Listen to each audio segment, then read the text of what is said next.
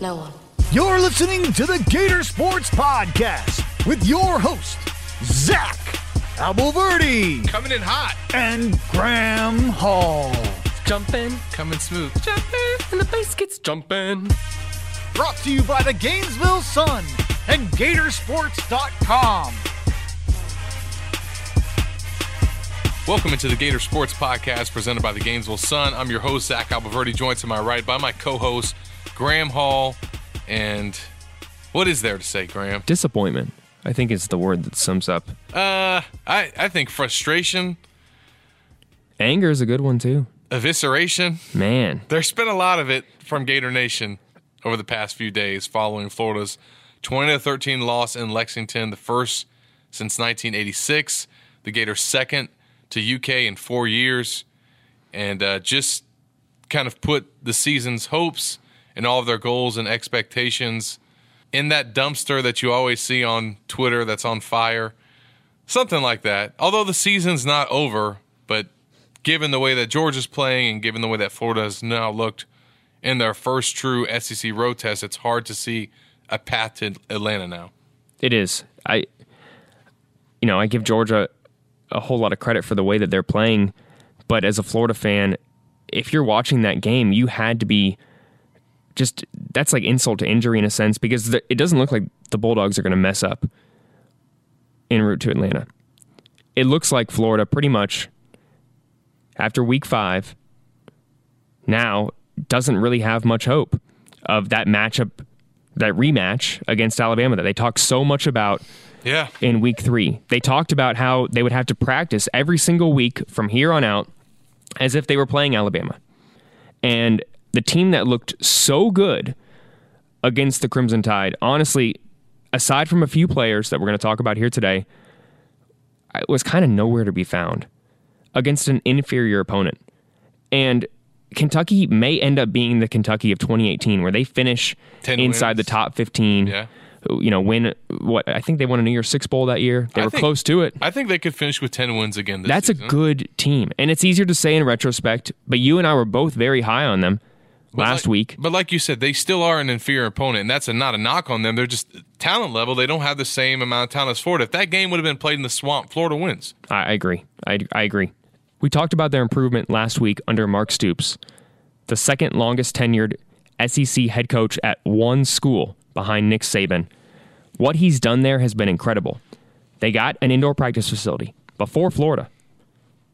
They spent $110 million on Kroger Field. That stadium sounded loud to me. Much louder than 61,000 were there. Louder than some NFL stadiums. And look, all the hype that was given to Georgia at the start of the season, and especially in the last couple weeks, I was buying it, but I also was just surprised at how many people were writing off Florida given the way that they played against Alabama. And even on Saturday, after they shut out Arkansas, it was just like, hey, let's schedule this SEC championship game between the Dogs and the Tide. I'm like, well, there's still that game in Jacksonville that has to take place because I thought Florida would continue to ascend. I think what we came to find out is, as well as they looked in their first 2 SEC games, those 2 SEC games were at home. That's true. And we had yet to see what this team, with a lot of new pieces, especially on the offensive side of the ball, would look like on the road in their first true road environment, because USF, as we talked about, did not count. There were more Florida fans there than Bulls fans. So to go into your first away stadium with a sold-out crowd, because 2020 didn't count, that didn't happen that season. So your first time since October of 2019 when you played at LSU and you played at South Carolina. That's the last time this team and some of these players have experienced something like that.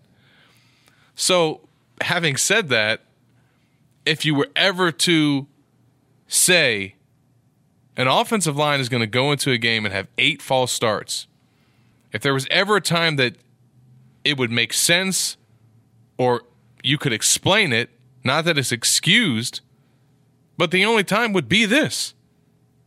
Would be in a game where an offensive line, the team is playing in front of their first sold-out crowd on the road in 2 years. That's the product that it looked like on the field to me.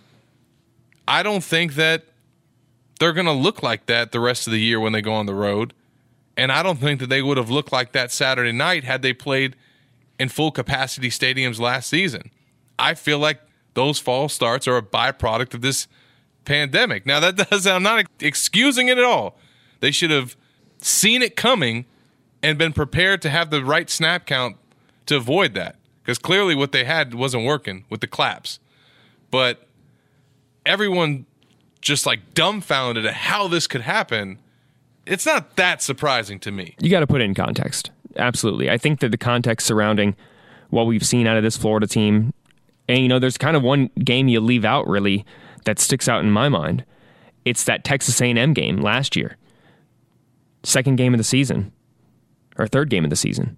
Still not sold out, though. Still not even close to, I think, the crowd noise that they heard and felt Saturday night at Kroger Field. Now, it was apparently, 70% capacity against Texas A&M? Yeah, it was like 55 last year. 55,000. And you remember Dan Mullen he made those infamous now pack the swamp comments after that because he felt as if the impact of the crowd at College Station had such, detrimental effect on Florida's offense that's an advantage he would like to have back at home. And you see him now still coming out and saying, hey, I think the fans don't understand the impact that they have on the game. You heard him say that immediately after that Alabama game and against Tennessee. I'm with you that this game is played in Gainesville. I think that Florida comes out on top. But that's why you have to give Kentucky a whole lot of credit because they used that home field advantage to their benefit, obviously. And, I don't want all Florida fans to just hear this message, but it is kind of a testament to why coaches and media say, hey, the home field advantage, the impact of the crowd. It's worth 7 points. It's actually, there's a reason behind the sayings. It actually comes to life on Saturdays and Sundays. And just ask Alabama coach Nick Saban, that Crimson Tide team that experienced that a couple weeks ago. They had the same amount of false starts, I believe, and that's an offensive line with a first-rounder on it in Evan Neal.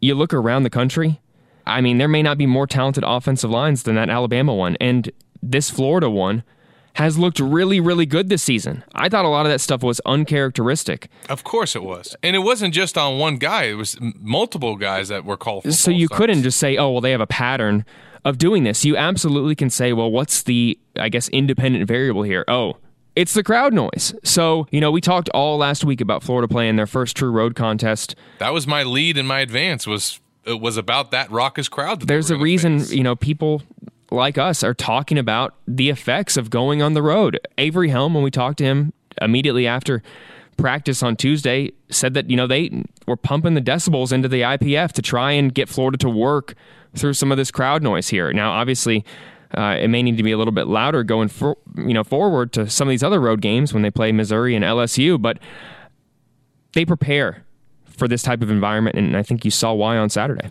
And this obviously does not bode well for Baton Rouge. Oh, no.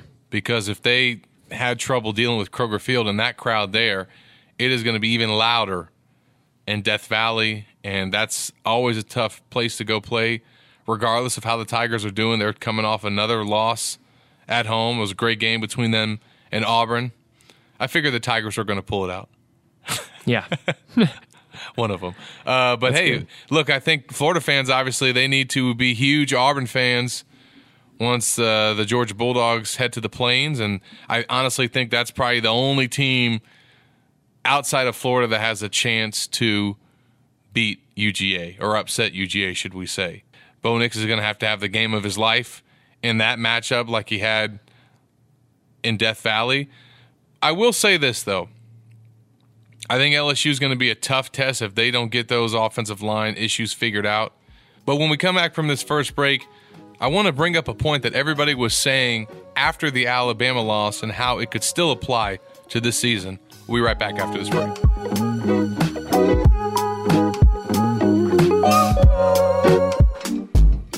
This This is Gainesville Sun sports editor Arnold Feliciano. Please support our coverage of University of Florida athletics by subscribing to the Gainesville Sun or Gatorsports.com. It's easy. Just go to www.gainesville.com/subscribe now. Thank you for your support. I'm Blake Topmeyer, and this is SEC Football Unfiltered, a new podcast from the USA Today Network. Each week, we'll discuss the hottest topics that matter to the passionate fan bases of the SEC. I've covered the SEC for 8 years. As for my co-host, longtime sports columnist John Adams, let's just say he's got a few decades on me. Not as many decades as some people think. Contrary to popular opinion, I did not cover General Neyland, but I did interview Bear Bryant, and I interviewed Nick Saban, and I covered Archie Manning and Peyton Manning. More insightful interview, John. Bear Bryant, Archie Manning, Steve Spurrier, or Johnny Majors? Got to go with Steve Spurrier there. He's the great quipster. SEC Football Unfiltered debuts this summer. Let John and I be your tour guides from the season opener through the national championship. Subscribe and listen wherever you get your podcasts. Welcome back into the Gator Sports Pod. Zach and Graham here. And Graham, you remember, obviously, after the Crimson Tide came in here and pulled out that 31-29 thrilling game, that the conversation was really, hey, Florida has an opportunity to meet Alabama again in Atlanta. And that was kind of based in the belief that Florida could run the table the rest of the way, just given how they played against Alabama, the number one team in the country. And obviously, folks don't have the same outlook on this team anymore. And Georgia, I think, given the way that they've played the past couple of weeks, have made that a harder reality to see. But I still feel like for the folks that felt like Florida could run the table and that they were capable of that, I think they still are. I think that Georgia game is obviously a huge, daunting task now, but every other team on their schedule, they can beat. I mean, they played well enough to win in Lexington Saturday, save for the penalties. I mean, if you don't have those false start issues, Florida probably wins that game. Now, it is worth mentioning that, once again, special teams came up and cost Florida a loss based on the block kick by Chrisman that was returned for the touchdown. That certainly was a 10-point swing there. But I do feel like Florida still has an opportunity here to, even if they can't get the win in Jacksonville, have a good season. And if they can finish the year 9-3, that is going to be an improvement from last year's end result. Now they'll have to figure out where things play out in the bowl game and if there's any opt-outs. But not all hope is lost in terms of having a good season, even if the path to Atlanta seems like a much harder road to get to now. Yeah, I wrote about that after the game, and credit Zachary Carter for coming out and saying that this team cannot hang their heads. They have to stay united, can't point fingers, and act as if the season is over, because you have seen, I guess you could say, crazier things happen is a good way to put it. In the last segment I mentioned that loss to Texas A&M last year. Well, remember what happened after that. Florida ran the table, beat Georgia, only to lose to LSU, but they had everything in front of them. They'd set everything up. They beat LSU. They already had set up the rematch with Alabama in the SEC championship game. Who knows what may have happened? It is still incredibly early. You could run the table. You beat Georgia. Who knows what happens? But looking beyond that, there is still a whole bunch to play for. This is a team that... I mean, you could end up in the Sugar Bowl. You play your cards right. And you can't let... I think we talked about this last week. One loss become two consecutive losses. And this is a Vanderbilt team that is coming off a win. Give them a whole lot of credit. Yeah. I know that we don't say that too often, so you have to mention, how often is it that this homecoming matchup, the Commodores are the one coming in with the momentum, and Florida's the one that just kind of got hit in the mouth in the week prior. That has not happened too often in the series. This team cannot come out deflated, can't sit here and think that it's all over. It could absolutely get worse for Dan Mullen. I hate to say it like that, but losses to Georgia, God forbid FSU. I know a lot of people don't want to think about that, but another team coming off their first win, the Noles, So this team can absolutely, it can go one or two ways. They can let the losses pile on, or they can still make the most of the season. Yeah, and given where those two teams are at right now that they've lost to, Alabama and Kentucky, both are undefeated. And looking at Kentucky's schedule, certainly think they're going to have the opportunity to win at home this weekend against LSU. Going to be a tough test going to Athens the following week. But every other game, I mean, that trip to Mississippi State could be tough. But you're looking at a Kentucky team that at the end of the year, this might not look like a bad loss for the Gators. As bad as it feels now because of the expectations for this team and where we thought they could go and where maybe they were expected to go after the way that they played against Alabama. You don't expect them to almost beat the defending national champion and then lose in Lexington for the first time in 35 years. Like that's not how it's supposed to go. But if Kentucky ends up having the type of season like they had in 2018, the last time they beat the Gators, this might impact the way the Gators are looked at the end of the year in terms of where they're ranked or in terms of what bowl they go to, if they are 10-2 or 9-3, depending on how they do with the rest of their games and certainly Georgia. Yeah, say you win out the rest of the way, and hey, you mentioned Kentucky has to go into Athens. One of those two teams is not going to be undefeated after that game. You absolutely are talking about the possibility, if you run the table, the way the SEC has been known to kind of everyone beat up everyone, in a sense, things could still shake out in Florida's favor. Especially, like you just said, if Kentucky gets the better of the Bulldogs and ends up being a top 10 team at the end of the year, we know that the voters get obsessed with rankings and individual matchups, and they kind of look at hot streaks. If Florida comes in to the end of the season having won 8 in a row, there's a saying, the best thing you can do is lose early. If Florida's only 2 losses are in the first 5 games of the year, Dan Mullen can sit here at the end of the year and say, well, look what we did this entire offseason.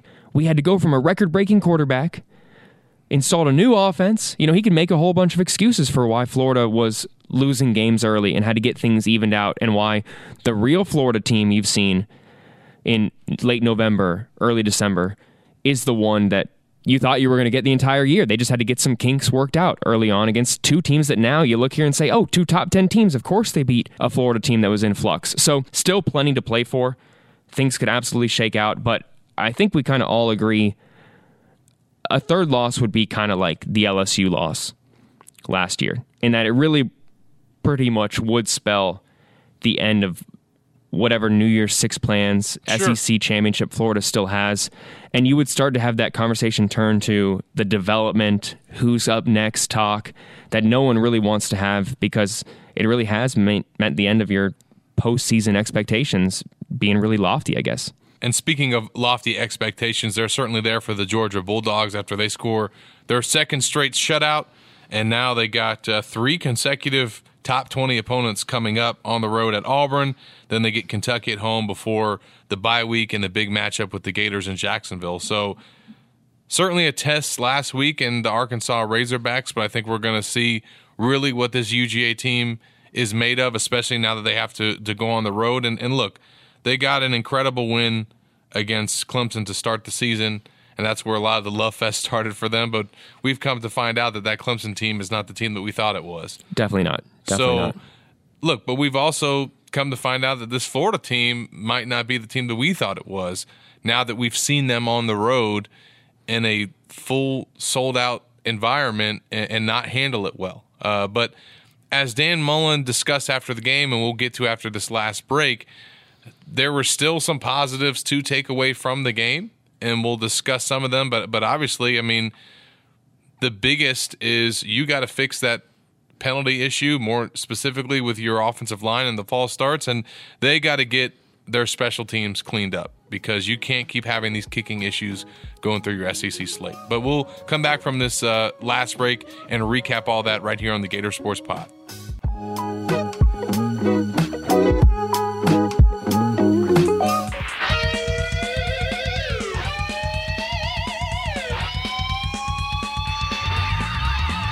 USA Today's Florida Sports Network covers the Sunshine State better than anyone else. We have reporters and columnists covering Florida, Florida State, and Miami, the Dolphins, Jaguars, and Bucks. Like NASCAR, we've got you covered. We also provide the most comprehensive high school coverage available, and so much more. In fact, we have 17 news sites that encompass the state. Hi, I'm Tim Walters, host of the State of Florida Sports Podcast. Each week, this podcast utilizes our Florida Sports Network of beat writers, columnists, and some special guests to bring you up to speed on the most important sports topics. From Pensacola to Jacksonville, to Palm Beach to Naples, and all points in between, we've got you covered. The State of Florida Sports Podcast can be found wherever you listen to podcasts, as well as on any of our state news sites.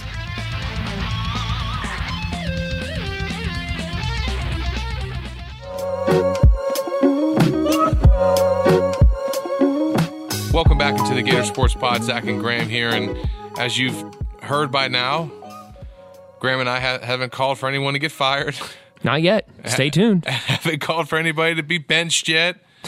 Although I know, man, listening to shout out to Steve Russell, man, that call-in show. Oh man, it's always a spectacle after every game. But Saturday night was something else, and a lot of people obviously frustrated, really with Dan Mullen more than anybody, more than any players or certainly other coaches on staff. They were mad about Dan's conservative play calling. I think conservative nature at the end of the first half.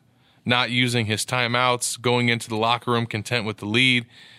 And then obviously just the way things played out at the end of the game. But, you know, you heard Mullen say, like, hey, we shot ourselves in the foot and had a bunch of mental errors and mental toughness issues when it came to penalties. But he, in response to a question where he was asked, this is the first time that we've seen your offense, quote-unquote, sputter. Do you feel like you got out-coached by Mark Stoops? Dan did not like that question. No, he did not. Because his response to that was to look down at the box score and say, I mean, we had 382 yards. I guess that's sputtering. I guess you call that sputtering. He goes, we outgained them. We outpassed them. We outrushed them. 1 time of possession. 1 on third down. They were 1 of 9 on third down, Kentucky was. The Gators started that fourth quarter with the turnover on downs by the defense. They got the interception, only gave up 87 passing yards, 13 points. 20 points came off of the special teams, and the defense played well enough to win. So in Dan Mullen's eyes, he didn't feel like on the offensive side or on the defensive side, those staffs got out-coached. He feels like our guys just couldn't stop committing penalties. Now, that does fall on him and his staff, but from a game planning standpoint, like, he disagrees with the notion that they were out-coached. I mean, that's where he stands on that, but maybe that's why he still has his job this week. And, I mean, come on, guys. I mean, they lost a road game in the SEC. Yes, it's never good to lose to Kentucky, but this is not the Kentucky of the 2000s and the 90s. This is a different squad, and Dan Mullen is still the coach that has accomplished a lot here. Not certainly what he wants and not what the fans' expectations are yet, but I mean, he was also the coach that was getting a ton of praise a couple weeks ago, so I was surprised by some of the vitriol that was thrown his way, because certainly he could have played some things better, but I do feel like the offense did play well enough and the defense did play well enough to win on those sides. They just made a huge special teams blunder again and had the worst penalty performance that we've seen from a Gators team since 2001. That's a very rare thing to happen. Yeah, I think Dan Mullen knows they hate you 1 minute and love you the next. He's going to rebound from this. We've seen him, rebound from a lot. Yeah, we've seen him coach his butt off a whole lot. I have no doubt about his ability to respond when it comes to coaching. What happens if they beat Georgia, Graham? I mean, I just said it. I think that, if they run the table the next 2 months, a lot of people are going to be...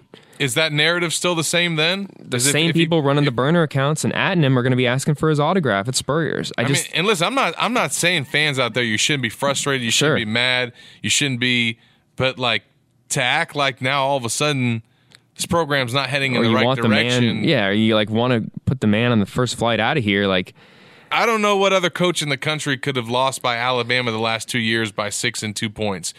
That's got to count for something. Yeah. Because no one's beating them. Yeah. So it's not like you said, well, we should have had that guy that beat them. Well, nobody did. Yeah. I mean, they've won their last 19 games in a row, and Florida's the only team twice to come within a touchdown, I think, of them in that span. And this year, it should have been an overtime. If there was extra time on that clock, I think a lot of Florida fans came away angry at that result because they feel like maybe they could have, there were clock issues in that one. I digress, but with Dan Mullen, I think that, listen, with the false starts, that should absolutely be cleared up in practice this week. And I think that's what made people so angry about him, because it wasn't a lack of development. It wasn't a lack of execution, because you had all of that. You had the pieces. You had more talent, but you kept making mistakes that should be fixed up in practice. Do you agree with him with his feeling that they were not outcoached? No, because I think he proved it in the post-game comments with one answer, and here's what I'm going to say by that. He was asked about the last 2 minutes in the first half and whether he thought that they should have tried to score. Yep. And correct me if I'm wrong here, Zach, but he said in his answer that he said, there was like 30 seconds left? Yeah, he did say that. There was under 2 minutes. Right, It was that like 150 shocked something. the heck out of me that he said there was 1:59 on the clock exactly. I went back and rewatched it. Florida had exactly 2 minutes and 3 timeouts. He misspoke there for sure. He either misspoke or he still didn't realize several hours later that Florida had another shot to score downfield. I mean, this is the same guy that threw a Hail Mary at the end of the first half against FAU when you're already up what? Yeah. Multiple touchdowns. And you mentioned downfield. That's something we'll talk about. Yeah, I mean, there were multiple things where you could have been like, where is this? Where is this? Where is this? We've seen this throughout the first 4 games of the season. Why aren't you attempting them now against Kentucky? Was it the arrogance in the opponent? Because you heard him and Todd Grantham give a lot of credit to Mark Stoops throughout the week for what he built, even though there was a little bit of, people call it bulletin board material with not immediately knowing, Wandale's number. Yeah, I mean, like, come on. You can look at it however you want. At the end of the day, this is optics in my mind. There was the photo of him smiling afterwards. There was also, what'd you see in the game? You saw Mark Stoops lose his hat at the officials, freak out when a call didn't go Kentucky's way. I can't remember seeing Dan Mullen frustrated with the officiating crew with some of the errors, and maybe that's because a lot of them were. They were. They're Florida's fault. There was one phantom false start, I felt like, but and there were some others that went uncalled. So how can you really get angry, at officials for calling one because they excused the other ones? But again, I digress. I think that a lot of what fans want is for Dan Mullen to stick up for the program, to stick up for the Gators when they go on the road, like what you saw out of Mark Stoops, because maybe this is just me. It felt like after you saw Mark freak out there early in the game that they got a lot of calls. They did get a lot of calls, and maybe that's I'm buying into the fan type thinking right now by saying that. But it did just feel you're coming off of the most penalized Florida game in the last decade, it feels like. I just feel like you couldn't really make a fuss about the penalties on Florida because they were false starting. Yeah. I was like, what are you gonna yell at the refs about? My guys keep jumping. And the offensive line concerns that you have now are also totally different than the ones you had last year and the year before. I mean, last year it was the lack of pass blocking ability, and now can they handle a road environment, which we'll find out at LSU. Which is just crazy. I mean, that's also what has got to be so frustrating. They're finding new ways to, I don't want to call them setbacks, but to kind of be the Achilles heel of the offense in a sense here. And I had said last week that, I think that I gave, I named them the X factor for the game, the health of the offensive line, knowing that those guys were banged up. Well, it ended up not being the health. It ended up being how they handled the environment. Absolutely. And you mentioned X factors, Graham. We also usually do helmet stickers when we come back from a game. We did that on the Monday after the Alabama loss. We felt like Florida had played well enough in that game, specifically some players that they still deserve some praise. After this game, really don't feel like there's that much of that to go around. I think that there were some guys individually that did step up and play well that Graham and I will recognize. But, I mean, when you lose, regardless of what Kentucky has done to improve as a program and as good as they might be this year, you still lost in Lexington, and that snapped a 16-game winning streak, and there's not a lot to celebrate coming out of there. I do think that the receivers played well when they had their numbers called. Trent Whittemore, Jaquavion Frazier gets his first career touchdown. Jacob Copeland made some big catches. And once again, I thought guys were running open at times and certainly down the field, and just not really any deep shots from Emory Jones in this game. And that's something that we've really yet to see from this passing offense with him behind center. So I do think obviously it's been a different year for the receivers because they're asked to block way more and they're not getting as many balls thrown their way. But when they do, at least on Saturday night, I thought some guys were able to make some plays, but certainly not enough to get the job done. But Graham will go to his comments, but I just wanted to chime in. I thought defensively, they played well enough to win the game. You give up 13 points, just over 200 yards, and get a turnover, you should win. Yeah, absolutely. We said this a lot. The frustration is the fact that all facets of the game, really outside of special teams. I want to say special teams, but then, he hit a critical field goal. So it's not a complete failure in a sense here. Yeah, because you got it went on Crispin that the kick got blocked, but then he, speaking of penalties, hits the 46-yarder. They get called for false start, and then he has to come back, and then he hits it 51. again. You can't knock the guy who's hitting 50-yard field goals after hitting a 47-yarder the week before. So, that's what's frustrating. Florida played a complete game in a sense here, and you mentioned defensively. I keep mentioning him, but I'm going to go with Diabate for the other helmet sticker. He tied his career high with 11 tackles. Huge game from him. It looked like every time Rodriguez was in there, it looked like he was going to pick up extra yardage. Diabate was in on the tackle. We talked about last week, he came into the game leading the Gators with Trey Dean in tackles with 26. Now the sole leader on Florida with 37. So clear that he has had a huge impact on this defense after Ventrell Miller went down. Really haven't missed too much of a beat there. And yeah, they played so well that look at the box score. Limiting that Kentucky offense to under 250 yards, you should win most games. Yeah, and obviously without Kyer Elam, you got to give props to the secondary too for not really giving up anything other than the touchdown by Robinson. They really shut Will Levis and those receivers of his down, and you had Jason Marshall out there. I thought he played really well. First SEC road environment for him. So we'll continue to see how those guys do, but more importantly, how this whole team bounces back from its second loss of the season. They got homecoming this weekend against Vanderbilt. Certainly an opponent that they will be able to bounce back from, but they got to get some things corrected from a penalty standpoint. I don't think it would hurt to start working on it in practice this week to get ready for that trip to Death Valley. But look, Atlanta certainly seems like it's going to be tough for the Gators to get to now, but they still have a chance to have a good season, maybe have a good bowl game if they can get some things figured out and play more like they showed a little bit earlier in this year. So that'll do it for this episode. Graham and I will join you guys later in the week to preview homecoming against the Vanderbilt Commodores. For Graham Hall, I'm Zach Abolverdi.